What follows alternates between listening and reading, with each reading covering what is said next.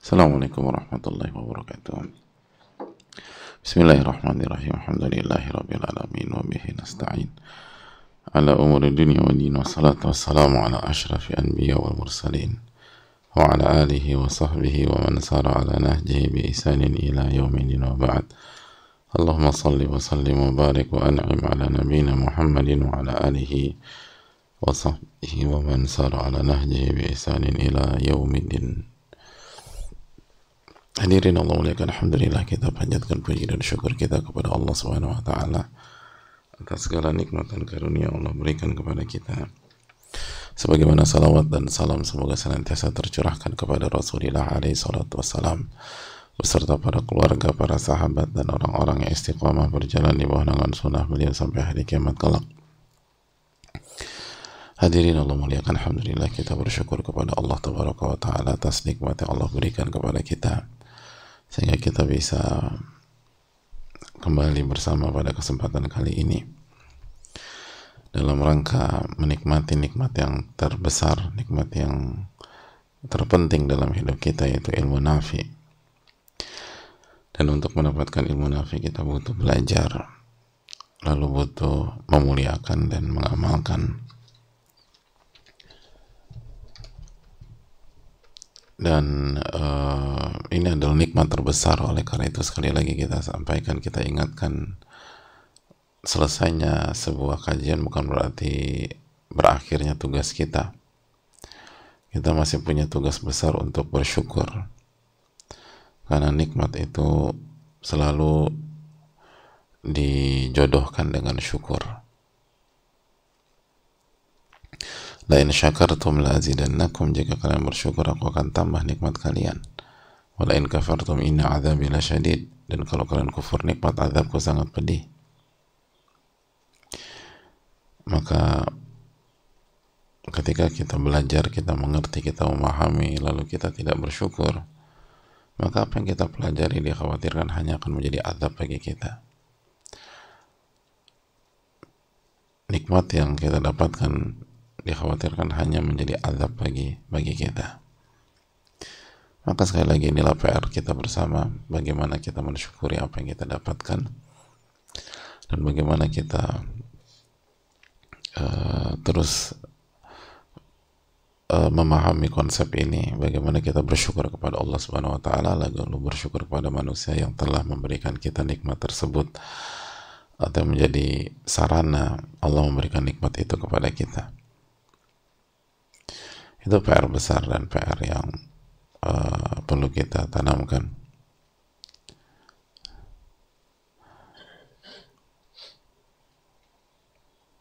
Dan semoga Allah memberikan taufik kepada kita untuk melakukan hal tersebut dan tidak berpikir bahwa ini hanya sekedar memahami dan mengerti, tapi ini tentang bersyukur.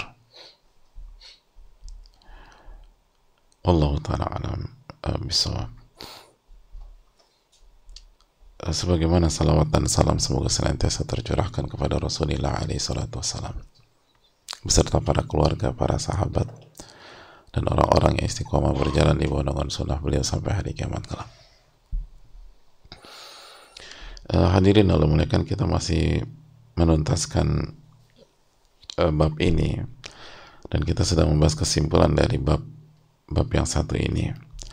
Dan pada pertemuan yang lalu kita telah menjelaskan bahwa pentingnya kesetiaan, keikhlasan, dan membalas dengan baik kepada setiap pihak yang berhubungan dengan kita dan kita punya komitmen dengan dia.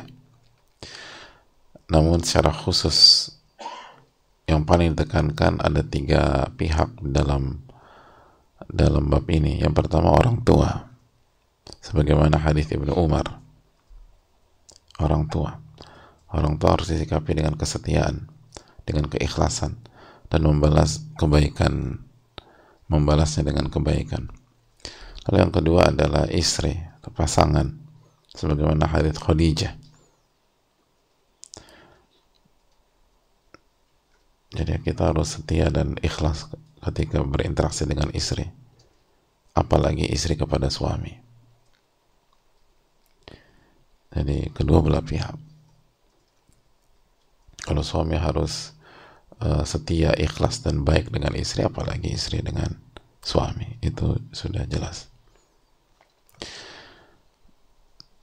Oleh karena itu ketika kita ingin memiliki rumah tangga yang penuh dengan kesetiaan, dengan loyalitas, dengan keikhlasan dan dengan kebaikan, maka pastikan pasangan kita bertakwa kepada Allah atau berusaha bertakwa kepada Allah dan memiliki dan mengerti konsep.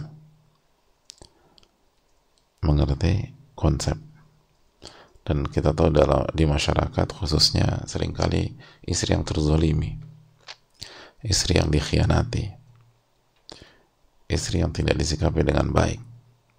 Maka ini PR besar bagi wanita, mulai dari sebelum menikah, bagaimana ia jangan salah pilih, jangan hanya terbuai dengan harta atau penampilan,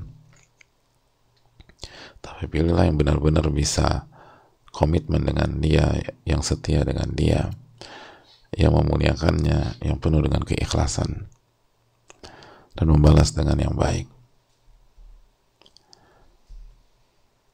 Itu hal yang perlu disampaikan, karena ini ditekankan di dalam bab ini. Lihat bagaimana Rasulullah SAW.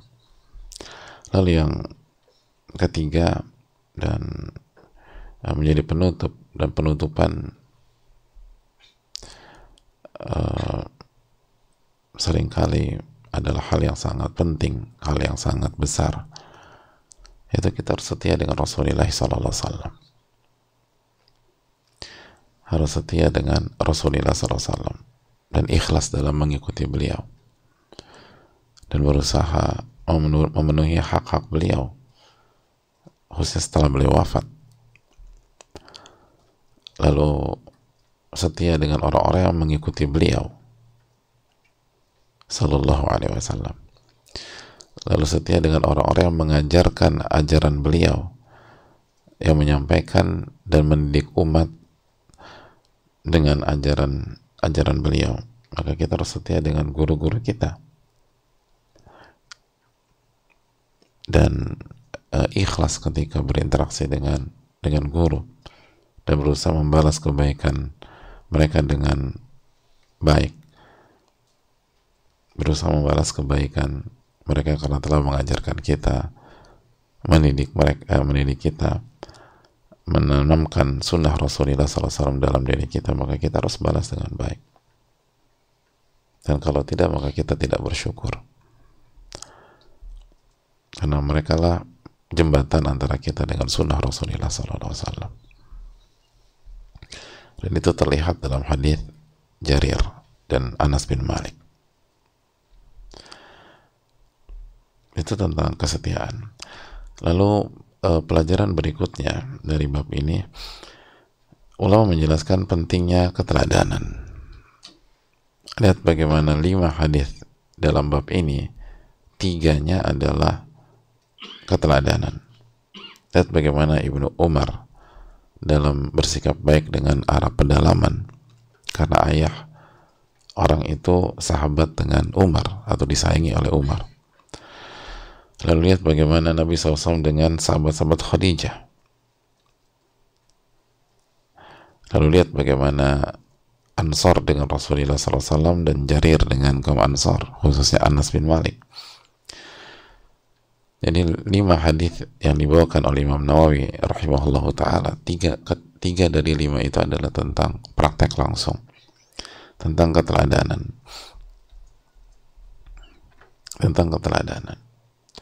Dan ini hal yang penting. Makanya hadirin Allah muliakan, ketika kita ingin membangun kesetiaan di keluarga, mulailah dengan diri kita. Kita setia dulu. Ketika kita ingin membangun loyalitas dalam keluarga, maka mulai dengan diri kita. Oh, kita harus menjadi orang yang loyal di atas kesepakatan dan kebenaran. Kalau kita ingin membangun kesetiaan dengan dibalut dengan keikhlasan, maka sekali lagi mulai dengan diri kita. Kalau kita ingin rumah tangga itu penuh dengan kesetiaan, keloyalan, dan keikhlasan, maka mulai dari dengan kita harus setia dulu. Mulai dengan diri kita. Jangan nuntut orang, sedangkan kita nggak jelas. Kalau mental kita nuntut orang, sedangkan kita jalan di tempat, itu nggak perlu belajar, hadirin. Itu udah insting. Manusia itu hobinya tuh nuntut orang. Jadi fungsinya kita belajar adalah agar kita merubah pola tersebut. Dan kita mulai sesuatu dengan diri kita. Lihat bagaimana para sahabat begitu setia dan loyal dengan Nabi SAW. Kenapa? Karena Nabi SAW mencontohkan hal itu. Dan mereka melihat itu dalam kehidupan Rasulullah SAW. Lihat betapa loyalnya beliau dengan Khadijah. Makanya ini menarik. Walaupun Aisyah cemburu dengan Khadijah, tapi kecemburuan Aisyah itu nggak menghancurkan rumah tangga, nggak memperkeruh, nggak membuat kehilangan keseimbangan atau balancing dalam rumah tangga, nggak membuat atau nggak menghalangi kinerja Rasulullah SAW sebagai Nabi, sebagai Rasul, quote and quote, karena ribet ngurusin istri. Enggak. Kenapa demikian? Karena ada hal yang jauh lebih besar dari kecemburuan kepada Khadijah.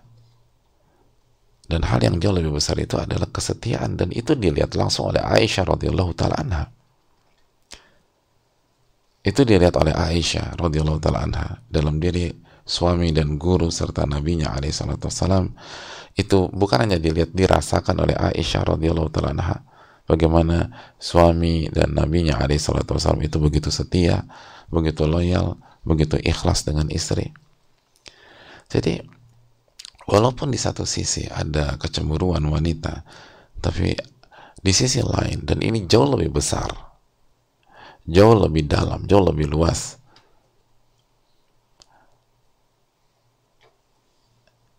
istri merasakan kesetiaan, istri merasakan loyalitas, istri merasakan keikhlasan. Berbeda dengan seorang istri yang cemburu dan marah besar dan akhirnya berantakan semua karena melihat suaminya selingkuh. Karena kecemburuan ini dibangun di atas pengkhianatan. Beda. Syatani baina musyarrikin wa mughribi, kata para ulama. Beda antara timur dan barat.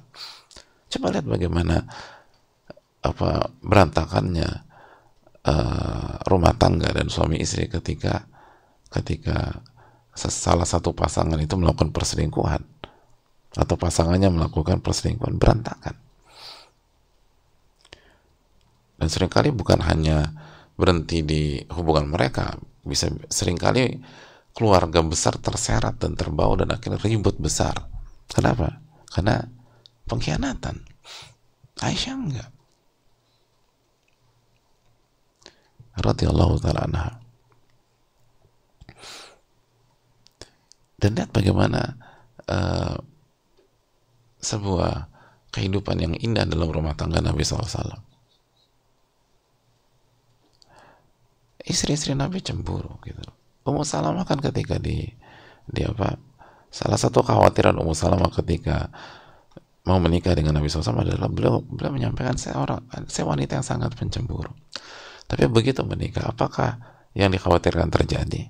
Apakah berantakan? Apakah ribet? Enggak. Kenapa demikian? Karena sekali lagi ada nilai yang jauh lebih dalam, ada value yang jauh lebih kuat, yaitu kesetiaan, loyalitas, keikhlasan, kebaikan yang senantiasa selalu ditunjukkan oleh Rasulullah SAW, yang selalu diperlihatkan di dalam rumah tangga dan keluarga beliau. Dan istri-istri beliau itu adalah orang-orang yang paling pertama melihat itu. Bagaimana mereka diperlakukan, bagaimana mereka disikapi dengan baik, bagaimana mereka dijaga, bagaimana mereka dimuliakan, bagaimana akhirat mereka dipikirkan, akhirat mereka diperjuangkan, akhirat mereka dituntun oleh Rasulullah SAW, mereka sebagai istri. Nabi SAW menjalankan ku anfusakum wa ahlikum naro, jagalah diri kalian dan keluarga kalian dari siksa api neraka. Maka kita lihat betapa solidnya rumah tangga beliau alaihi salatu wassalam. Dan bandingkan dengan banyak rumah tangga di kondisi kita, betapa rapuhnya. Padahal secara teknis rumah tangga beliau jauh lebih kompleks daripada rumah tangga kita. Karena beliau memiliki keistimewaan yang tidak dimiliki oleh siapapun. Beliau punya 9 istri alaihi salatu wassalam. Tapi lihat bagaimana solidnya, kuatnya, kokohnya, dan betapa indahnya. Kenapa? Karena beliau memulai dengan diri beliau. Beliau memberikan keteladanan. Beliau memberikan contoh.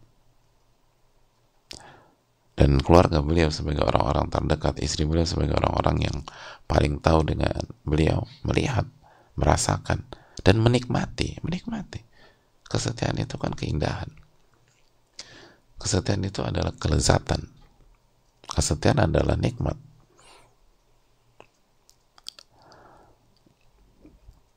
Maka tidak heran solid gitu.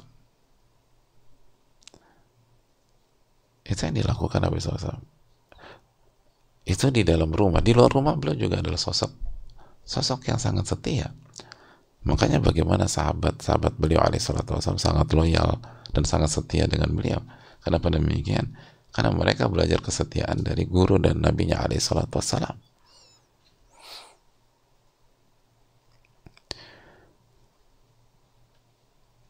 Lihat bagaimana Nabi SAW berbicara dengan Ansar.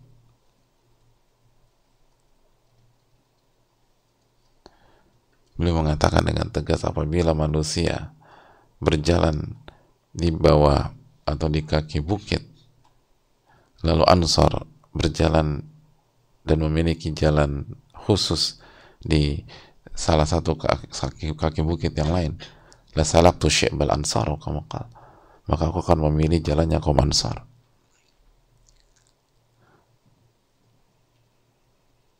Kalau manusia pulang membawa harta, maka Ansar akan pulang membawa Rasulullah SAW. Wah, itu gimana perasaan kaum Ansar pada saat itu? Makanya mereka pada nangis pada saat itu. Mereka kan begitu jelas, begitu tajam, begitu clear pesannya. Itu. Ketika orang lain pulang membawa harta dunia, kalian akan pulang bersamaku. Itu luar biasa. Dan kesetiaan, ketulusan, keikhlasan.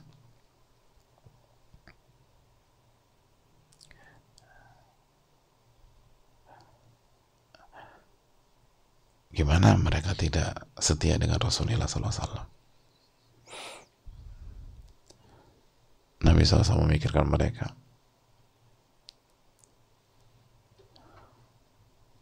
Nabi SAW hidupnya untuk menyelamatkan mereka, menyelamatkan umat dari kesengsaraan dunia dan siksa api neraka. Maka hadirin Allah muliakan, apa yang kita panen adalah apa yang kita tanam. Kalau kita ingin membangun kesetiaan, mulai dari skup yang paling kecil lah. Nggak usah bicara skup besar-besar dulu. Mari kita bangun itu dalam rumah tangga. Mari kita bangun itu dalam keluarga dan anak-anak kita. Ketika kita melihat, kok anak saya begini, pertanyaan, emang kita setia sama dia? Emang kita setia dengan mereka? Khususnya waktu mereka kecil-kecil, emang kita memikirkan masa depan mereka, kita memikirkan akhirat mereka, kita memikirkan kesuksesan mereka di masa yang akan datang. Kalau kita tidak memikirkan itu semua, dan kita tidak setia dengan mereka, ya jangan salahkan siapapun ketika kita melihat sikap-sikap yang di bawah ekspektasi kita dilakukan oleh anak-anak kita. Itu panen yang kita tanam. Dan perbanyak istighfar dan taubat kepada Allah Tabaraka wa Ta'ala.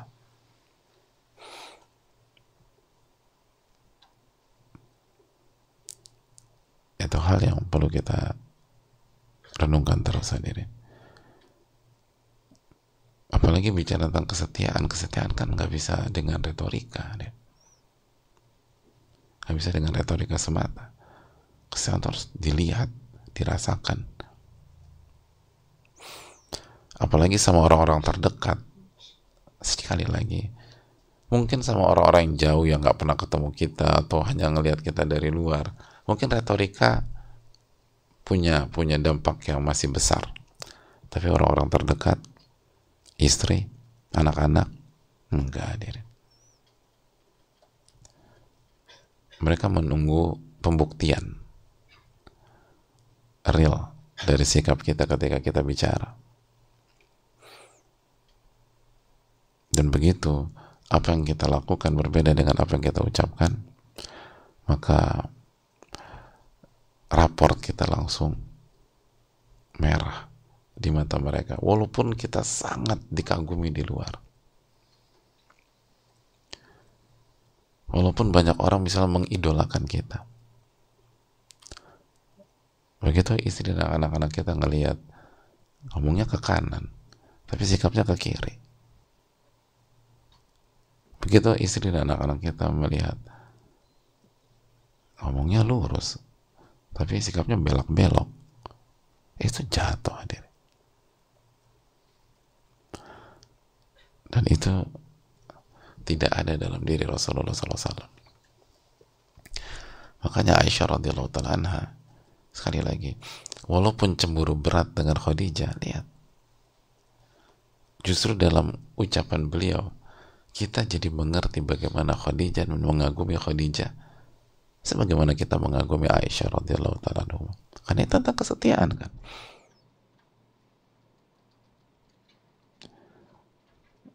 Jadi walaupun Aisyah cemburu, beliau juga setia dan sangat setia.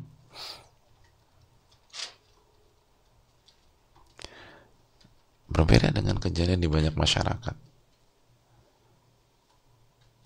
Ada banyak kasus istri cemburu karena diselingkuhi oleh suaminya. Apa yang terjadi? Dia selingkuh aja.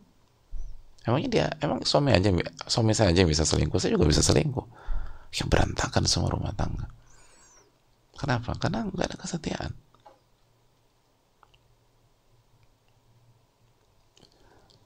Oleh karena itu, hadirin Allah muliakan, beda, sangat beda. Dan ini menarik.